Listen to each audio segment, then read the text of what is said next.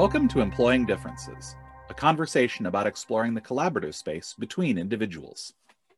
I'm Karen Gimnig. And I'm Paul Tevis. Each episode, we start with a question and see where it takes us. This week's question is, how do we stop people from growing?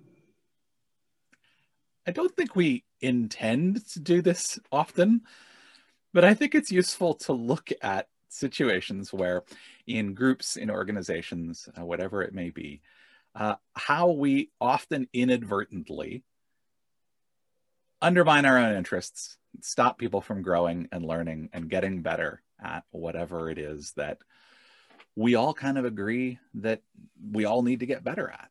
I spent some time in HR in a learning and development role when I was working in corporate America. And, you know, we were charged with helping people to learn and grow, like to develop skills that were going to help them in their current role and in future roles and things like that. And so I've dug a lot into what are the things that we need to do to help people to learn and grow.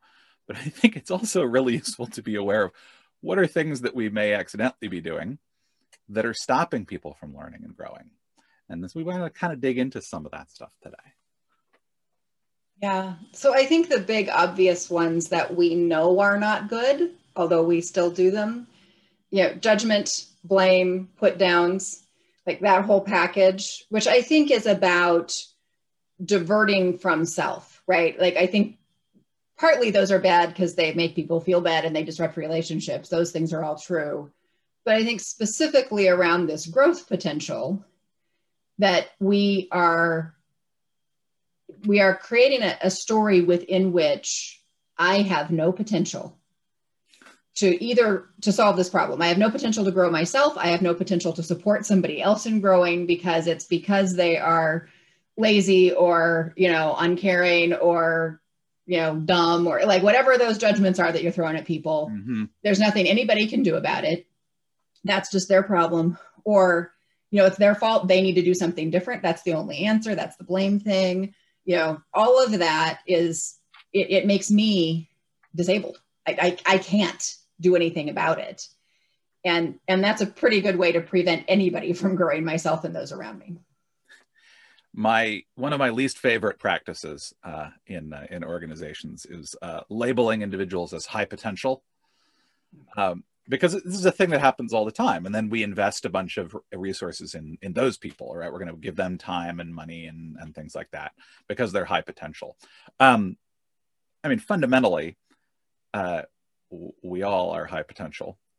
The challenge is what most happens in organizations is that you're seeing whether or not that person as they are right now is a good match for the role that they're in the organization that they're in. It's actually the match that you're observing.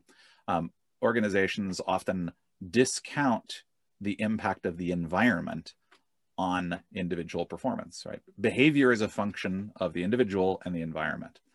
And so by labeling individuals as high potential or not, the organization has actually taken any onus off of itself to shape the environment in such a way that other people might be behaving in different ways.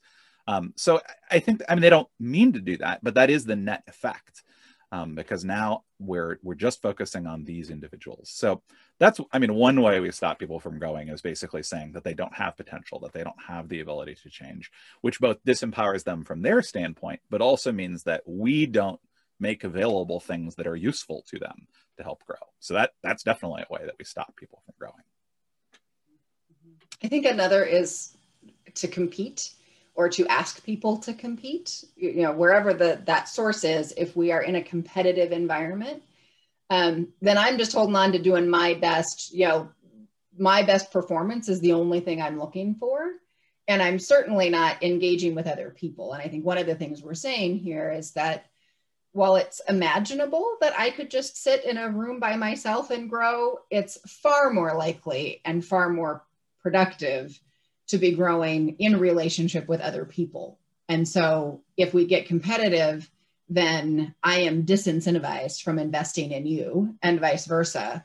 And so that really richest, I think, growth space disappears because we're not in that interactive space. Yeah.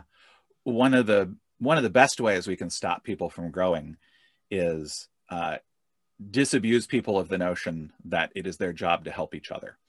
I mean, it's one of these things that happens, like things that we know that help us grow, right, and help us learn, right, are things like feedback loops. Like we get information about how we are doing. And so one way to stop people from growing is cut off any feedback that they're getting. But also we grow and we learn when we have mentoring and support and empathy and coaching, like from other people who have done this or have other experiences. And so one way we stop people from growing is by telling, particularly as people go up in the organization, right? What we tell managers and directors and VPs, we tell them your job is to produce results.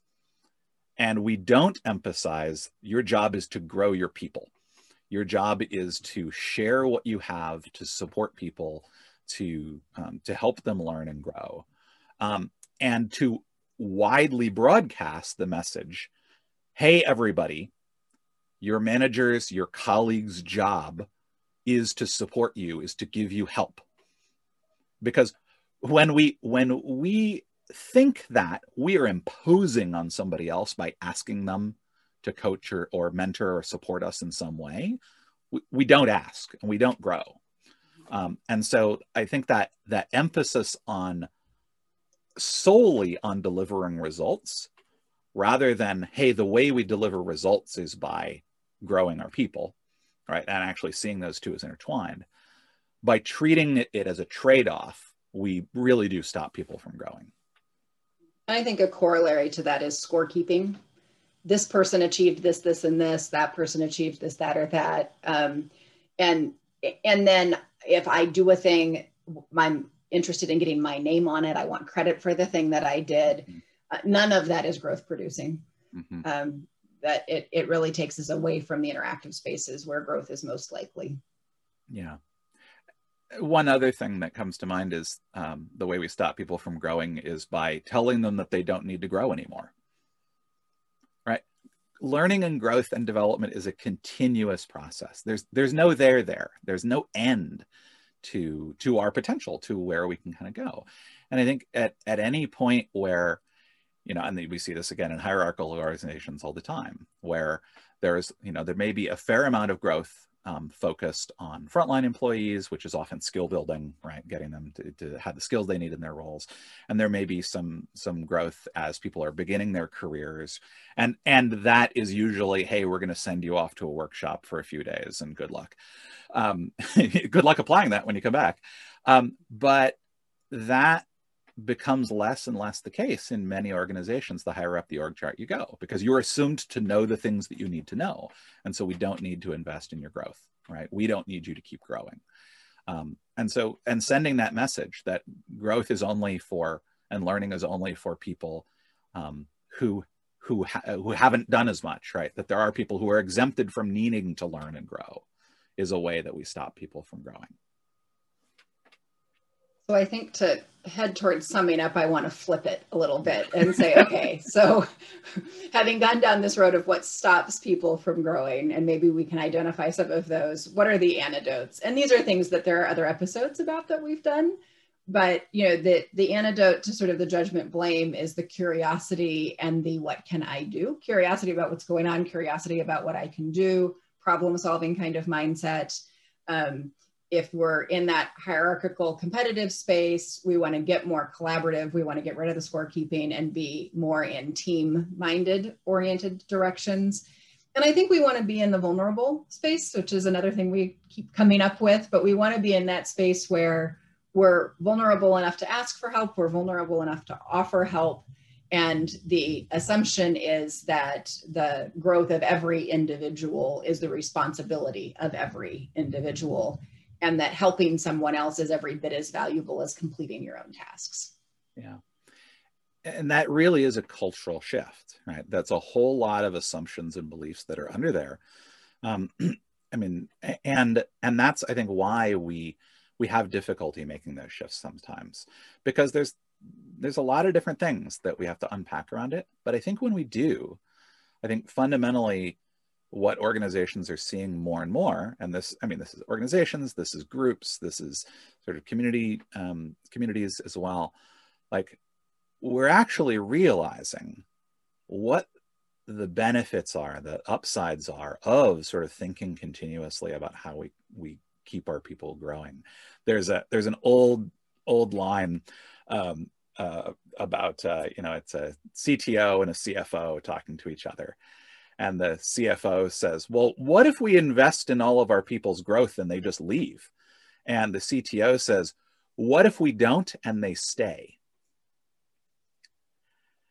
And it's really fundamentally like how we think about this, and kind of there's a cultural belief that is sort of at the root of all this that says investing in our people and helping people grow and helping people learn is the way that we succeed collectively. And if we don't believe in that, then I think we'll do all kinds of things that stop people from growing. Not because we mean to, but because we do these things unconsciously that get in the way of growth. And I think that's the big takeaway here, is that making the unconscious conscious. I don't think any of what we've said here is a surprise or, ground shaking for anyone. But I do think that we do things unconsciously. And if we want to be growth oriented for all the reasons that's beneficial, making conscious thoughts about it and getting increased awareness is an important part of that path. Yeah. Well, I think that's going to do it for us for today. Until next time, I'm Paul Tevis. And I'm Karen Gimnig. And this has been Employing Differences.